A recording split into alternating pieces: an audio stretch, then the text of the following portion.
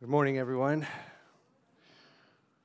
We're going to celebrate communion at the end of the service. We're going to let Solomon take us there, and hopefully that will bring some meaning and purpose into why we do it every month.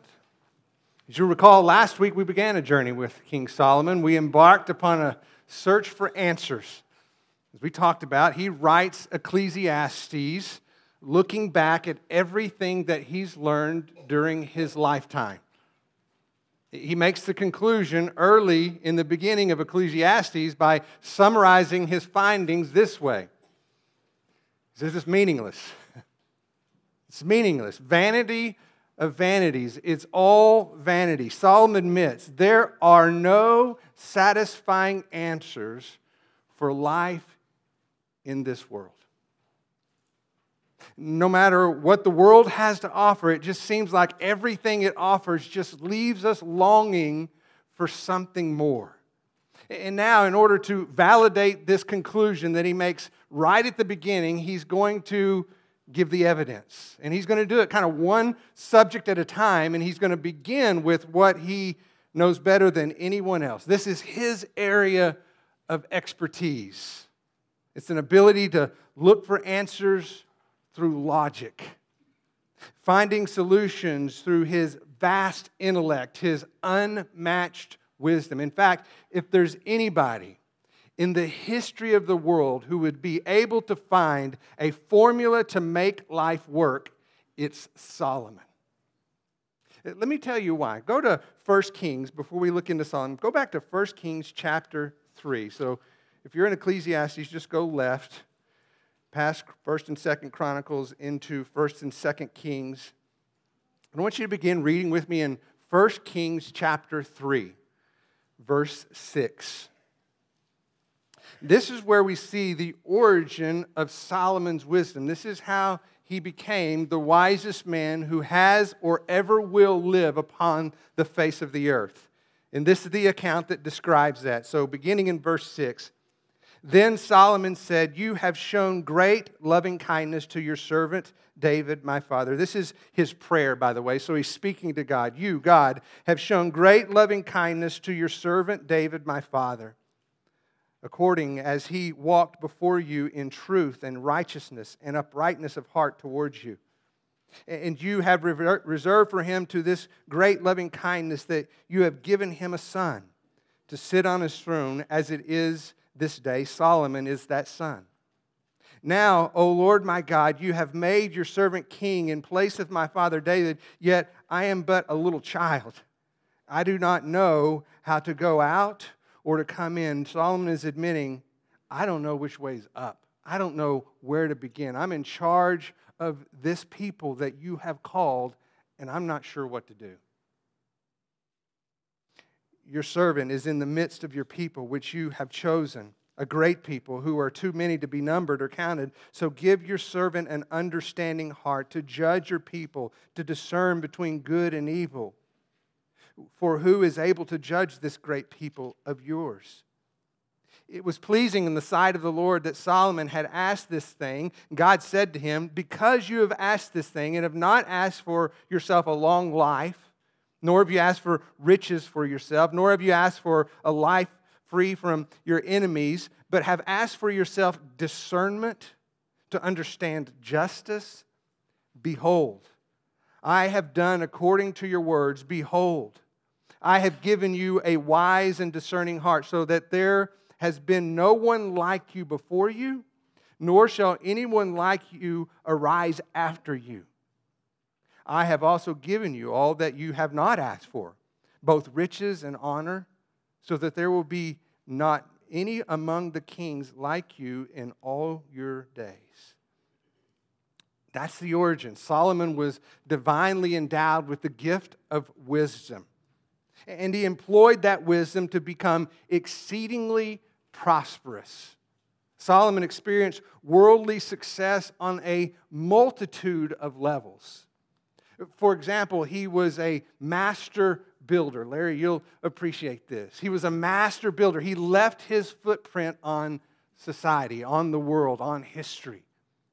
Many of you know his greatest accomplishment was the temple in Jerusalem. right? Where he moved massive stones, many of which exist still today. He moved these massive cedar beams, and he overlaid most of it with gold, to the point that by most estimates, the temple, were it to exist today in our economy, would be worth $3 to $6 billion, with a B, billion dollars. And that was just one of many of his architectural wonders. But not only was he a master builder, he was a political genius.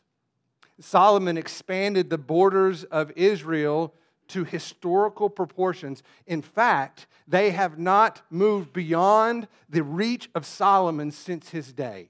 It is the watermark for what has existed in Israel's expansion. And what's interesting about that is he did it without any major military campaigns, not by force. Now, he had massive military strongholds all throughout Israel, but he rarely had to employ them. And the reason was his success was based on forming alliances and capitalizing on commerce.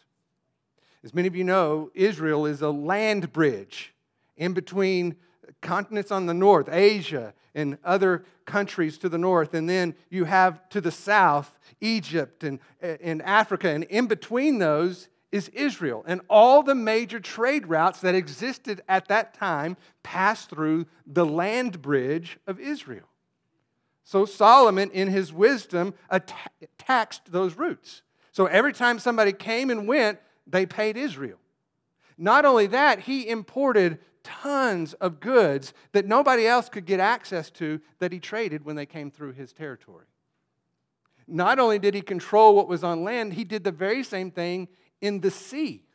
So all that existed in the Mediterranean for the very same purpose was handled in the very same way. His wisdom and success and prosperity became a worldwide phenomenon. In fact, turn over, since you're in 1 Kings, turn over to 1 Kings chapter 10. We'll look at one of the examples of where that was evident. So 1 Kings chapter 10.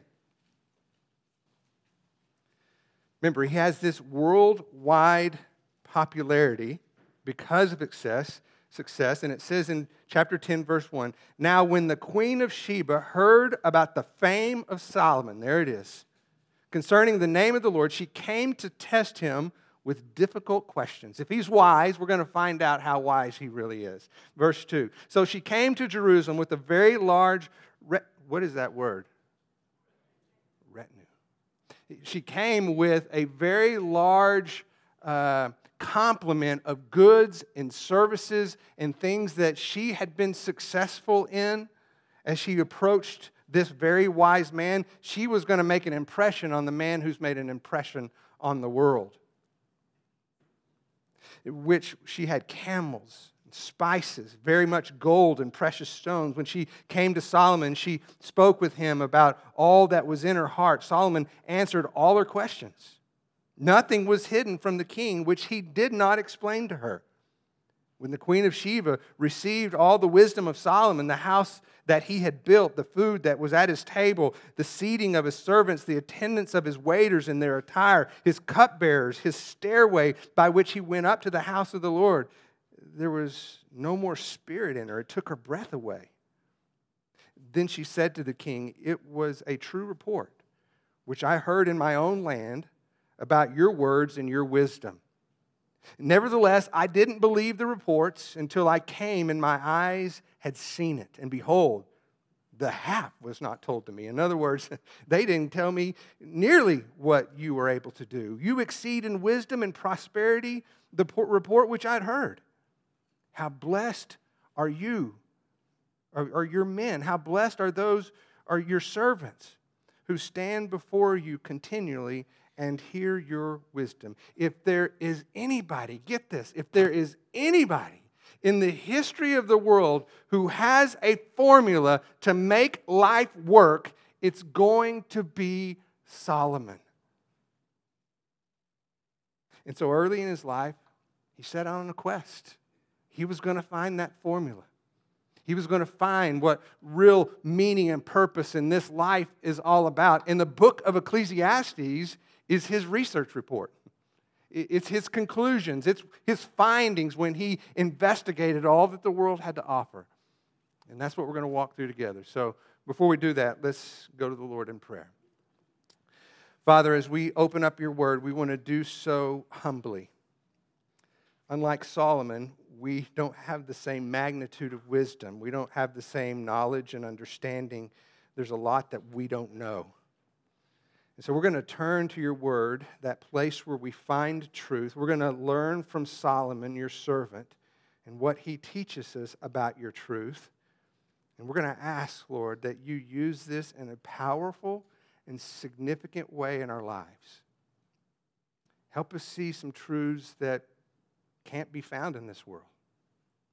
Truths that ultimately have to come from you. And so, Lord, would you lead us there as we look at your word this morning? We pray this in your name. Amen. So if you would, flip over to the right side now and go to Ecclesiastes chapter 1. We'll pick up where we left off last. Psalms, Proverbs, Ecclesiastes chapter 1. And if you will, begin reading with me in verse 12. I, the preacher, have been king over Israel in Jerusalem. And I set my mind to seek and explore by wisdom concerning all that has been done under the sun. It is a grievous task which God has given to the sons of men to be afflicted with. So Solomon revisits this idea of koheleth, that Hebrew word that means preacher, but he tells us that not only is he a preacher, he's also a king, which is important because it means that he has all kinds of power to employ his wisdom.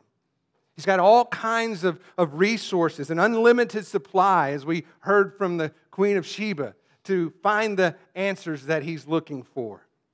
His teaching is based on his personal experience where life is his laboratory.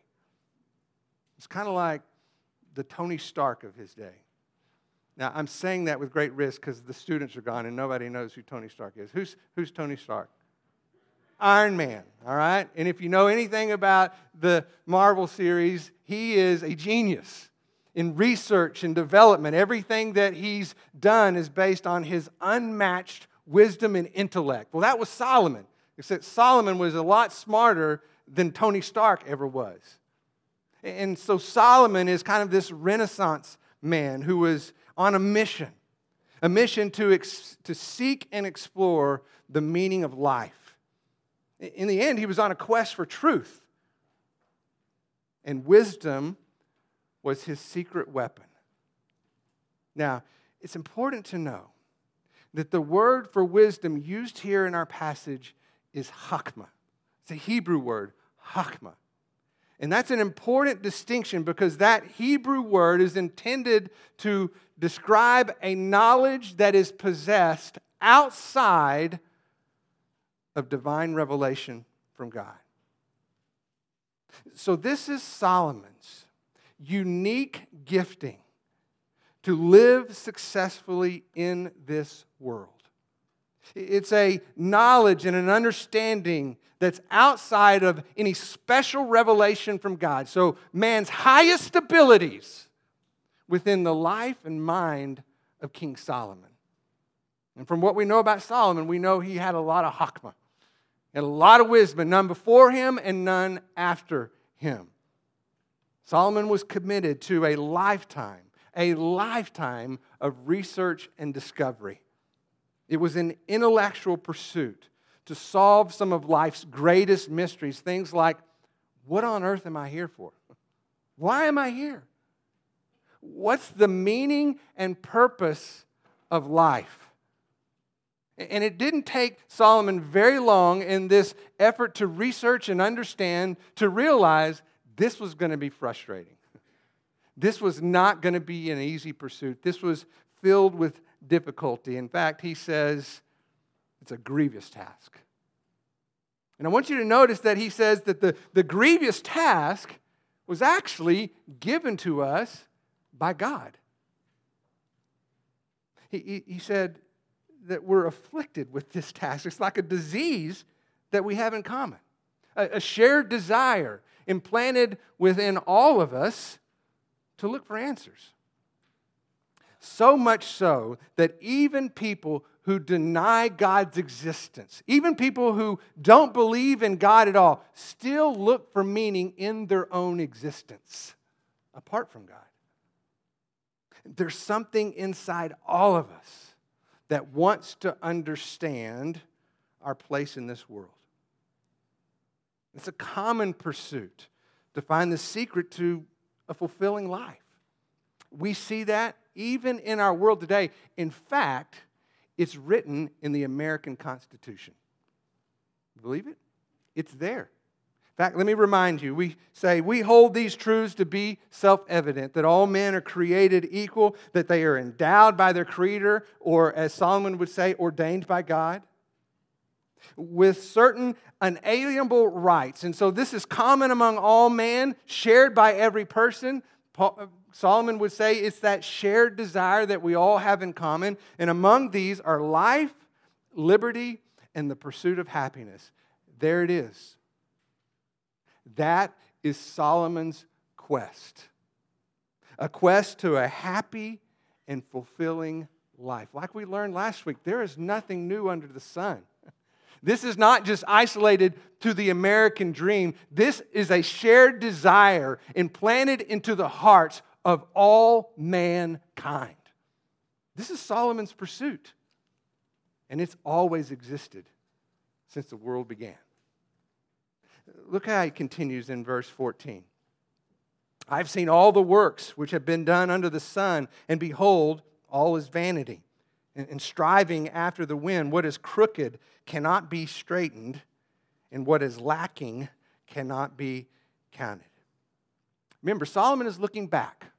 He's looking back on a lifetime journey. He's considering his quest for truth, his search for meaning.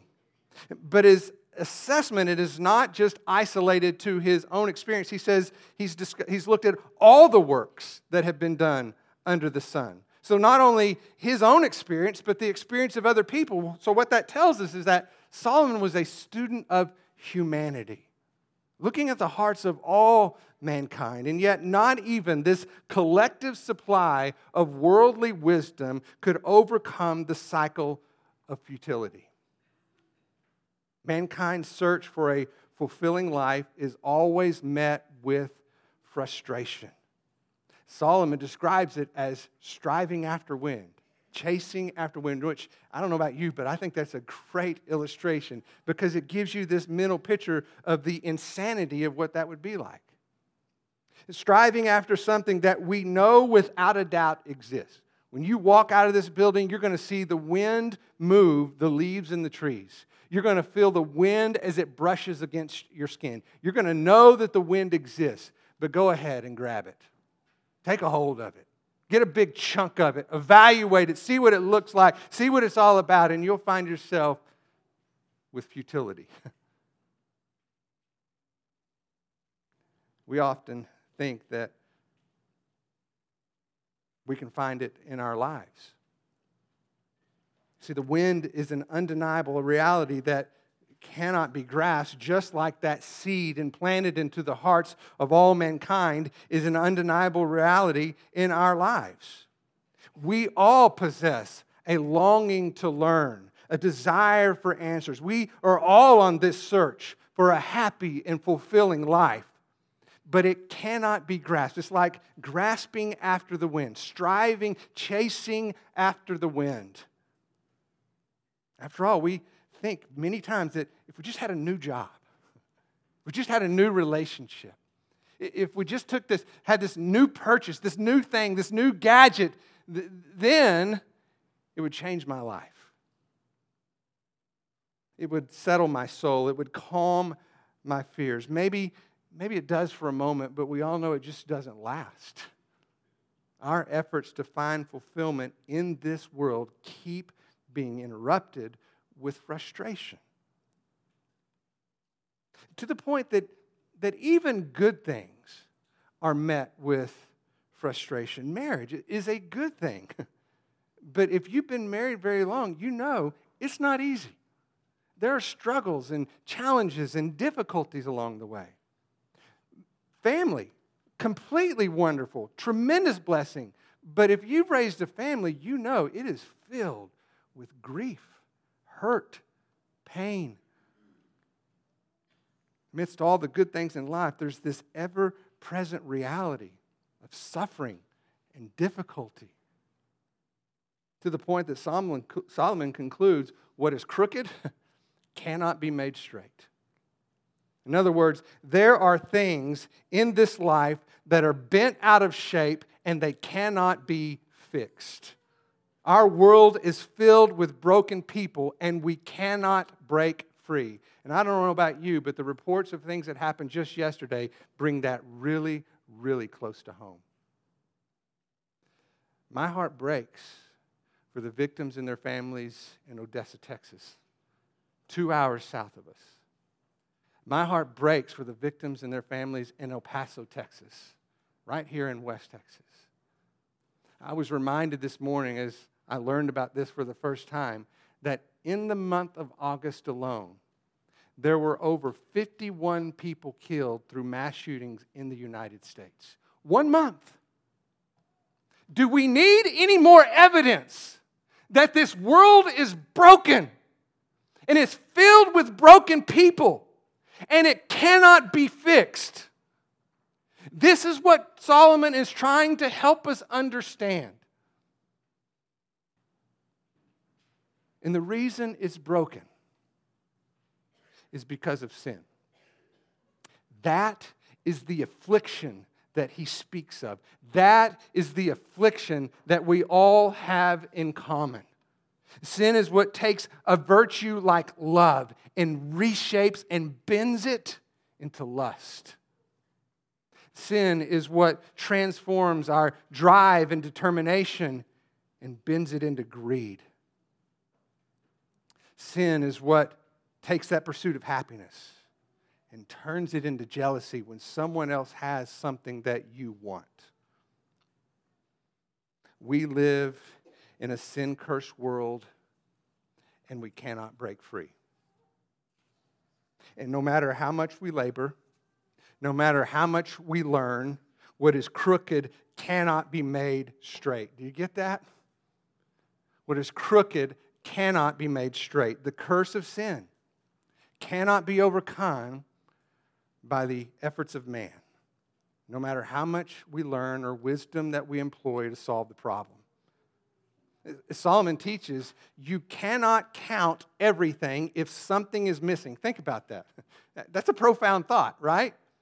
You can't count everything if something is missing. You see, mankind is created with limitations, and yet we strive for perfection.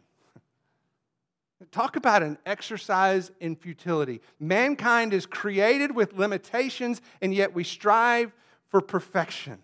There's this void within all of us, and nothing in this world will ever make us complete. It may promise to satisfy, but I can assure you it will only leave you longing for something more. That's why Solomon is saying, vanity of vanities. It's all vanity. You're not going to find the answer under the sun. It's missing in this world. Look at how it continues in verse 16. I said to myself, behold, I have magnified and increased wisdom more than all who were over Jerusalem before me, and my mind has observed a wealth of wisdom and knowledge. I've set my mind to know wisdom, to know madness and folly. I realize that this is also striving after the wind.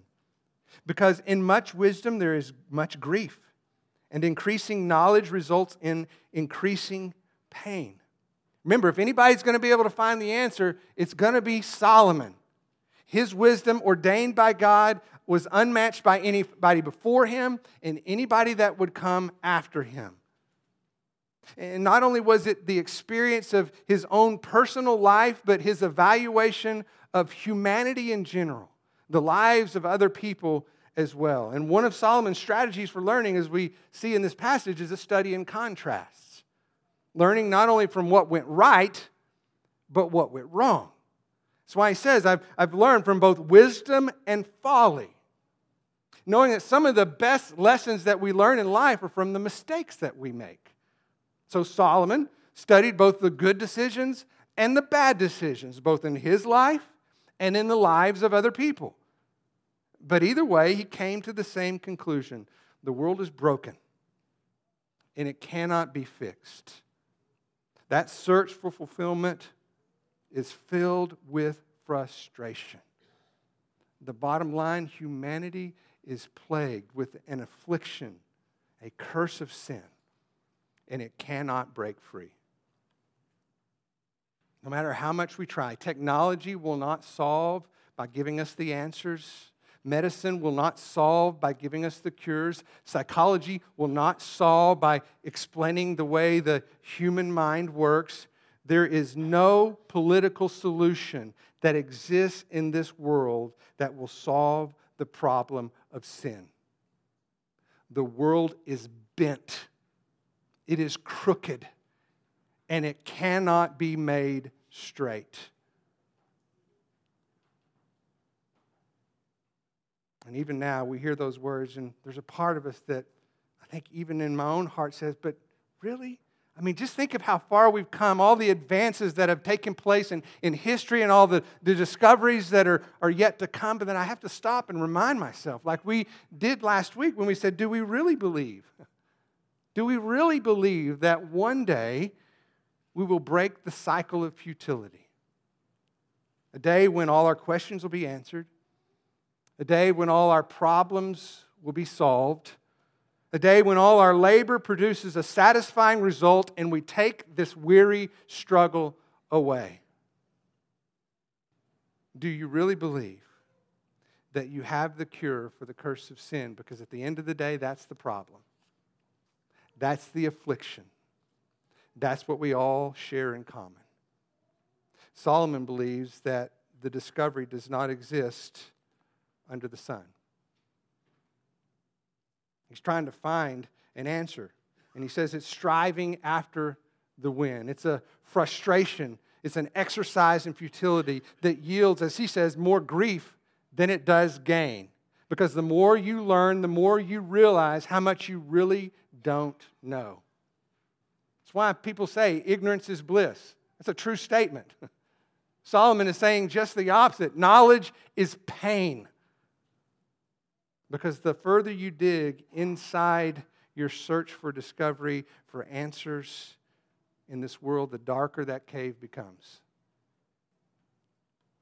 And I really believe this can apply to both Christians and non-Christians alike. And let me explain. Christians very often are some of the most guilty people looking for a formula to make life work. We read books, we develop strategies. Most of the people who walk into a church are people who are looking for answers. That may be why you're here this morning. We're looking for the answers for a better marriage, looking for the answer for a better family. Maybe you agree with Solomon that this world is filled with broken people because, honestly, you're one of them, just like me. So like I said, we read books, we develop strategies, we try to eliminate the struggles in life, but maybe, just consider for the moment, maybe we can never take the struggle away. We just got to find the sufficiency of God in the midst of it. Maybe the goal isn't to make all that is crooked straight. Maybe the goal is to find the answer beyond the sun. You see, Solomon is actually trying to help us. I know it doesn't sound like it at this point, but trust me, he's trying to help us. And the reason he's trying to help us, or the way he's trying to help us, is by narrowing our search. His conclusion is clear. You will not find the answer that your heart longs for most under the sun. You will not find it within the boundaries of this world. It does not exist. No matter how smart or intellectual you may be, it's like chasing after the wind. Some of you may remember back in 2007, there was a band, actually my favorite band of all time, U2, who came out with a song that was wildly popular at the time. Whether you enjoyed that genre of music or not, it was something that seems to have resonated with the masses. It was a song entitled, "I Still Haven't Found What I'm Looking For." Remember that? In that song, the lead singer Bono professes a belief in a coming kingdom when all the colors bleed into one, as he says. A belief he professes in the one who broke the bonds, loosened the chains, the one who carried the cross and all my shame. He says, "You know I believe it, but I still haven't found what I'm looking for." That song was popular because I think for many of us it's telling our story. And quite frankly, it's pointing to Solomon's search for answers. But this morning, I want to give you a glimpse of where I believe the answer does exist. It's not within the boundaries of this world. You have to look beyond the sun. And we're going to get another glimpse of that this morning, and we're going to tie it to our celebration of communion together. So if you would, turn to 1 Corinthians chapter 1. Turn to 1 Corinthians chapter 1, because I believe that Paul, in writing to the Corinthians, helps answer this question for us. 1 Corinthians chapter 1.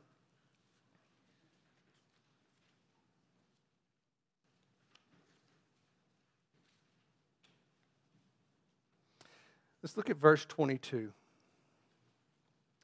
Paul begins by saying, "For indeed Jews ask for signs, and Greeks search for wisdom." To understand this verse, we really need to fast forward from the time of Solomon to the time of Paul's letter to the Corinthians, the time after the death, burial, and resurrection of Jesus. Because even then, just like in Solomon's day, people are still looking for answers, as they are even now. And he says that the Jews were looking for a sign. Specifically, they were looking for a sign of the coming Messiah, because they believed in a Messiah that would come to restore the nation of Israel. He would release them from the political bondage that they experienced under the thumb of Rome, to put them in a place of power, the place of freedom. And once that happened, they were looking for a sign, because once that happened, their life would be fulfilled. Do you hear it? The Greeks didn't believe in God. So they looked for answers through wisdom. Much like Solomon, they were looking for fulfillment in what they could learn. Like us, they were exercising that right to life, liberty, and the pursuit of happiness. Look at verse 23. "But we preach Christ crucified, to Jews a stumbling block, and to Gentiles foolishness." Jesus was a stumbling block to the Jews because he did not meet their expectations. They could not accept a crucified Messiah because they didn't recognize the problem of sin in their own heart. As for the Gentiles, the whole concept of a Savior was foolishness. It was meaningless. Why would you need a Savior if you're doing just fine on your own? So look at how he continues in verse 24. "But to those who are called, both Jews and Greeks, Christ, the power of God, and here it is, the wisdom of God." Faith is where the answer is found. Jesus is where the wisdom of God that does not exist within the limits of this world is ultimately revealed. Jesus is the only soul-satisfying answer to the world's biggest problem. He brought divine wisdom in our broken world, and He alone has the power to rescue us from sin's curse. That's the common affliction. That's the ultimate answer. So as we celebrate communion this morning, I want you to put your focus on the cross and what ultimately was accomplished. The place where the wisdom of God was revealed. The cross is ultimately where our brokenness is healed. Okay? We live in a broken world. We are all broken people, and we will not find the solution to our problems inside the boundaries of this world. If you are broken like me and you want to be healed, then Jesus is your only answer. It is the only place where that curse of sin, that affliction that we all have in common, is ultimately healed. The cross is the only place where we find forgiveness. That's why Paul says the cross is where I boast. Not because of what I've done, not because of what I've found, not because of what I've discovered. It's because of what He's done. It's because if He's found me, it's because He's revealed to me who I am in His eyes. The secret to a fulfilling life is not a formula. It's a person. And our lives will never be complete until we are satisfied with Christ alone. So when we come to the table this morning, that's what we're recognizing. When you take the bread and you take the cup, you are saying, this is all I need. This is the answer. This is what my heart longs for most. And if I want to live a fulfilling life in a broken world, I have to believe in Jesus. Let's pray as the men come forward and we'll take communion together. Lord, as we come to you this morning, we recognize that we do in fact live in a sinful and broken world. And we are part of the problem because we too share in that affliction that is common to all mankind, the affliction of sin. And Lord, we cannot solve that problem. We do not possess an answer to a soul-satisfying security within the limits and boundaries of this world. Jesus, we need you. We need you to do for us what we cannot do for ourselves. Jesus, you are the answer. You heal our brokenness. You forgive our sins.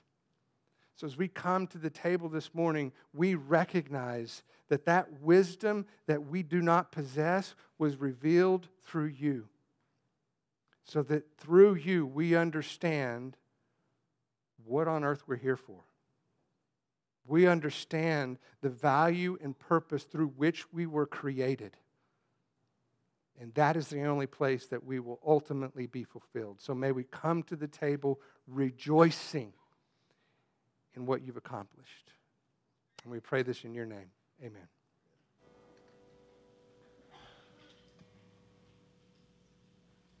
I want you to listen to how Paul continues writing to the Corinthians based on what we've already looked at. He goes on and says, "For the foolishness of God is wiser than man's wisdom. The weakness of God is stronger than man's strength. Brothers and sisters, think of what you once were before you were called. Not many of you were wise by human standards. Not many were influential. Not many were of noble birth. But God chose the foolish things of the world to shame the wise, the weak things of the world to shame the strong." He goes on and says, "It is because of him that you are in Christ Jesus, who has become for us wisdom from God." He explains that wisdom when he says that is our righteousness, holiness, and redemption. Therefore, it is written, "Let him who boasts, boast in the Lord." You did not discover the power of Christ in the work of redemption because of what you did to raise yourself up and accomplish something in your own strength, your own wisdom, your own power. You found it when you humbled yourself, bowed low before the righteousness of God, and He lifted you up. There's a passage that we looked at last week that said that we humble ourselves before a holy God, and He exalts us with His loving kindness. And I have in my mind this picture of bowing in reverence and awe before the holiness of God, and Him reaching down and lifting up and saying, "You belong to me."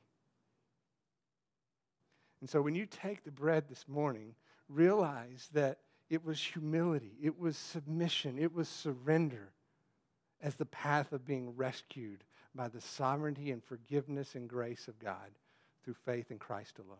Take this and remember that.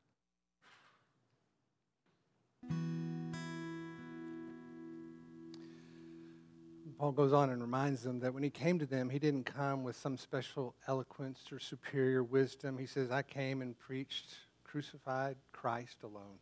I've determined to know nothing, he said, but Jesus Christ and him crucified. He goes on and says, my message and my preaching were not with wise and persuasive words, but with a demonstration of the Spirit's power. What was that demonstration? The demonstration of the Spirit's power was his transformed life. A man who was bent on destroying the church became the world's greatest church planter. That's the Spirit's power. We do, however, speak the message of wisdom among the mature, but not wisdom of this age. Get that? Not wisdom that exists in the boundaries of this world or by its rulers of this age who are coming to nothing. They come and they go. Remember, generations come, generations go, but the world remains forever. No, we speak of God's secret wisdom, a wisdom that has been hidden and that God destined for our glory before time began. None of the rulers of this age understood it, for if they had, they would have not crucified the Lord of glory. However, it is written, no eye has seen, no ear has heard, no mind has conceived what God has prepared for those who love him. So as you take the cup this morning and you're reminded of what it represents, the blood of Jesus Christ shed for the forgiveness of sin, here's what it tells you. Your search is over. When you have found Jesus, you have found the answer to life that is fulfilling, even in a broken world, and a hope of eternity where all is made right. So when you take the cup this morning, you rejoice in that promise fulfilled and live daily in its truth. Amen? The gift of your goodness, the hope of salvation. Lord, thank you that we're still not on that quest looking for answers, because if we found you, we found what our heart longs for most. And so help us live in that truth, even in the midst of a broken world. Help us understand that our goal is not to take away the struggle, but to find your sufficiency in the midst of it. Lord, we trust you. You are faithful. And so we ask that we might live there more often. A lot of times people look at the book of Ecclesiastes and say, gosh, what a depressing book. But I want you to know he's doing us a favor. He's searching throughout the world to look for answers that satisfy our soul, and he's telling us it's not there. You can eliminate that. And he's pointing us to the one place where the answer can be found. And we know as believers in Jesus Christ that it was ultimately fulfilled in him. And I hope that you're encouraged this morning that you don't come to a place of redemption because of what you achieve or how much you know or what you've accomplished. You get there through humble surrender, through a trust in what he's done that you could have never done on your own. So let me encourage you this week as you go throughout the week that instead of looking for answers to solve problems, you spend your time being loved at the feet of Jesus. Go sit in his presence. Go spend time in his word. And let his truth wash over you with healing and comfort in ways that nothing else in this world could ever accomplish.